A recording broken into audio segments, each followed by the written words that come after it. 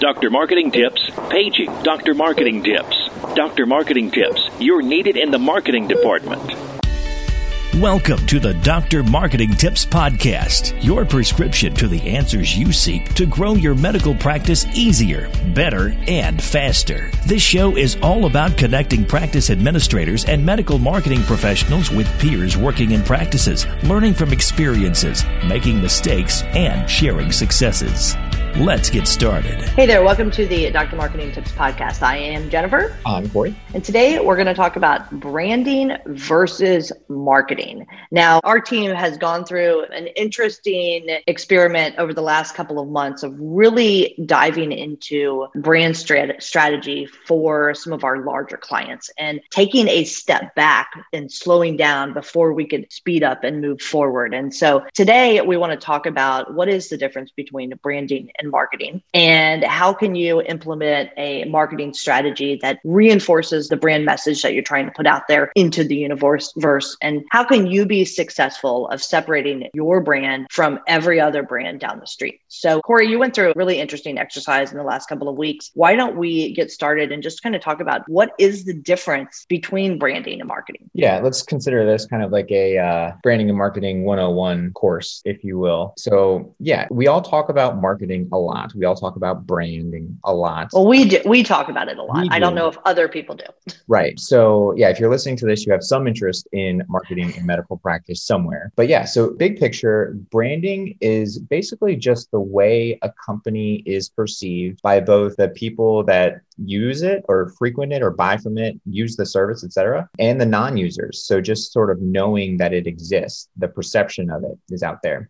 And marketing is really the activities and the tactics used to influence these purchase or buying decisions. So in other words, a brand is more than just a name or a design or a symbol or a logo. That's not your brand. So if you are thinking about doing some quote unquote rebranding at your practice, yeah, some new graphics, that's part of it, but that's not the whole thing. A brand is sort of a feeling or a product that your practice sort of evokes. So I think a really good example of this, just kind of paint the picture for you, is Jeep as an example. So they are all about like freedom and adventure. That's sort of what most people think of when you think of the word Jeep. And so all of their marketing, which is the other side of this, kind of backs that up. They're talking about being on the trail and experiencing what the road has to offer and just being free and open, wind in your hair, all of those things. So they're showing you those images in their marketing to back up their brand. Does that make sense? Yeah, it does make sense. And sometimes when we have a new client come on board or a new practice, we'll say like, what brand is it that really resonates with you? And it doesn't have to be a healthcare brand, but we want to understand from them, what are the brands like that they resonate with? And we have a handful of doctors, especially the younger doctors. It's always going to be Tesla or Apple or someone like that. But that's what the brand is resonating. And it's interesting because when you've got an older brand and we have to do a refresh, that we have to be really careful of the way that we refresh it. And I think that setting those early on kind of brand standards, once you land on something, is so important because that's how you protect the brand. You know, we have a client that's using a lot of, I might be getting too much in the weeds, but using a lot of like orange in their colors. And the orange went from bright orange to a little bit of a darker orange. And then there's been a couple instances where I pay attention to the brand standard so closely, and I feel like they're using too much orange, and to the point that if you put some green with it and some yellow, it would look like my grandmother's couch. So it's that type of thing that you have to really be protective of the brand, but setting the standard from day one is the best exercise and the best spend of your time and energy and money, because once you do that, you're ready to hit the ground running with your marketing efforts later. Right. Yeah, that's a great point. You want to have these things sort of in place from a branding perspective first, and then the marketing will follow that. Because if you do it the other way around, you put the cart before the horse, then you're going to just wind up with every single ad that you do looks slightly different. Sometimes you use this blue in the top right corner. Sometimes it's not there at all. And if you actually take a step back and look at these things, you're going to, if you were to print out all of these things without having any sort of like brand standard, which is a great exercise to do.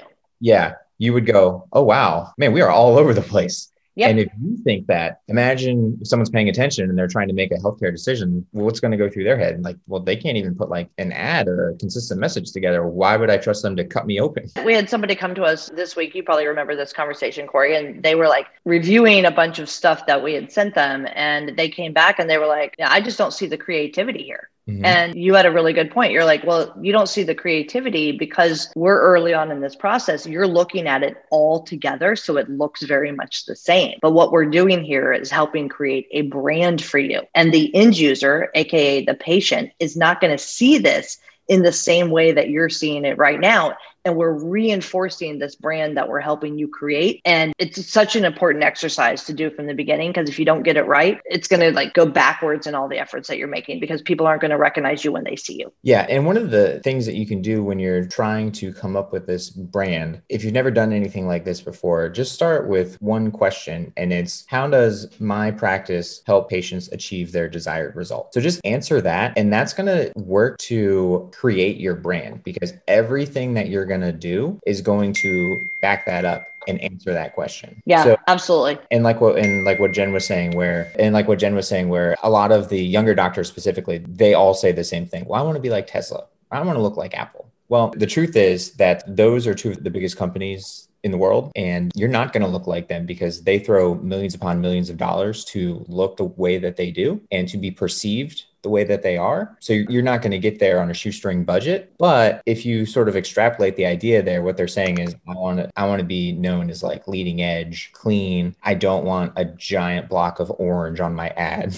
like what Jen was saying. So there's just some considerations that you have to think about as you are developing a brand and then into your marketing. And then speaking of considerations, there's a couple things that we like to separate them into three different areas. So one is like sort of the realities of what patients are looking for, what they need, right? So they are looking for a solution to their problem. That's a reality. Then there's the perception, which is what they want. So they want this solution to be easy. They want it to be clean. They want to feel like they're not a number, whatever that may be. And then the third one is kind of unseen to the patients on some levels, but that's sort of the internal culture. That's the management. That's the employee engagement.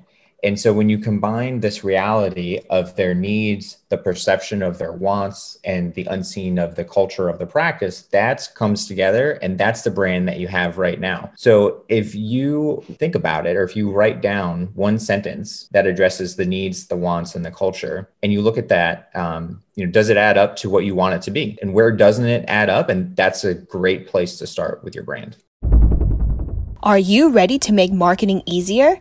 Join Dr. Marketing Tips Lab to unlock awesome tools and coaching from the experts you hear every week on this podcast. Hi, my name is Christiana Oyungchi, and I'm the Dr. Marketing Tips Lab Community Manager.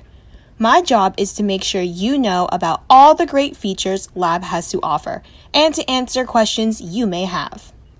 Speaking of features, your Lab membership comes with tons of marketing templates, checklists, webinars, how-to guides, and even a monthly coaching call with Corey, Jennifer, and the entire Dr. Marketing Tips podcast team. Learn more and sign up at drmarketingtipslab.com to streamline your marketing and kickstart practice growth today. That's drmarketingtipslab.com. See you in the lab soon. Yeah, I think those are really good points. And I think that oftentimes people are just looking for a place to start, because when you talk about branding versus marketing is very tactical, and coming up with a place to start is relatively easy. But branding is much more big picture, 40,000 feet in the air. And you're looking at it from a completely different standpoint. And so coming up with a place to start is point number one. Yeah. And like I said, if you can answer that one question of like, what do you provide for your patients, and then look at what you know that they need. And then you can also put yourself in their shoes and say, well, what do they want? And then how are we missing the mark on those things? Once you start to adjust and course correct, you'll see that the brand will kind of come into view there. And I think a good place to start, as you write out these things and formulate a plan on what you're actually going to do here, great place to start is with employees, because if the employees don't buy in, it doesn't matter what you want the brand to be, it's never going to get there. And the way to get employees to buy in and like admire what you're doing and believe your core values and your mission is really just provide services and results that they're proud of, that they want to tell people about. And if you start there and actually establish a baseline, and then again, go back to the needs and the wants and the culture and measure yourself against trying to improve these things, you'll see a definite change in your brand. Yeah, I couldn't agree more. And I think that the perception of the brand is, on one side, it's how the community sees the brand. I mean, if we're really talking about branding and we're talking about an individual medical practice, it's how the community perceives your brand. And so you're really trying to put your best foot forward and have a strategy related to how you want the community to see you. And then separately, like you said, employees are so involved in this process. It's the things that are happening within your office. Those are impacting the way that the community also sees your brand. So you can't look at it with just a branding exercise and we want to be like Tesla. You have to actually walk the walk and talk the talk to make that all come together. And I think that big picture branding exercises and taking a step back are so valuable so that you're putting your best foot forward and so that you can compete. And it would be a valuable exercise for anybody to go through. And it doesn't take a lot of money. It just takes a little bit of brain power and energy and getting everybody on the same page. Yeah. And again, once you can figure out the branding is the hard part. The marketing is just the tactical part. So once you have the brand figured out, you know what it's going to look like and sound like and feel like, or at least what you want it to look like and sound like and feel like, then you're just sort of putting pen to paper and executing on tactics to reach your ideal audience. And that's the marketing side of it. That's when that comes into play. So that's your social media posts, what your website looks like. If you're doing any PR out in the community, referral visits, brochures, all of those things kind of fall under the marketing side, but they are being directed by the brand. And that's the culture, the demographics, the history, the values, all of those things coming together to make up whatever that leading message is for your practice. And that message is what separates you from the competitor down the street. Yeah. And with that said, anybody, for the most part, anybody can do your marketing, but not anybody is thinking about it big picture from a branding and a strategy standpoint and how it all ties together. If you're a small practice, but you want to put your best foot out there and be a little bit like the hospitals and as professionals as the big brands out there, then you need a team that is thinking about these things moving forward. And if there's one thing that you're going to take away from this, it's make the investment in talking about your brand early on and making sure that you are aligning with your brand strategy with what you want to be perceived out there into the community. Make sure that your visuals look that way, that your slogans are all aligned, that you're training your employees to be on brand and on message. If you can do that, then everything else will come together. Absolutely. That's a great point. Yeah. So once you have that brand, then you have to put things in place to protect it, because again, no one is going to pay attention until they're paying attention. And once they're paying attention, you can't unsee it. So if you're not protecting the brand and you're just firing off ads in different directions, then it's not going to be cohesive and it will come back to bite you. Awesome. Good stuff, Corey. So with that, I'm Jennifer. I'm Corey. We'll see you next time on the Dr. Marketing Tips podcast. Thanks a bunch. Thanks, guys.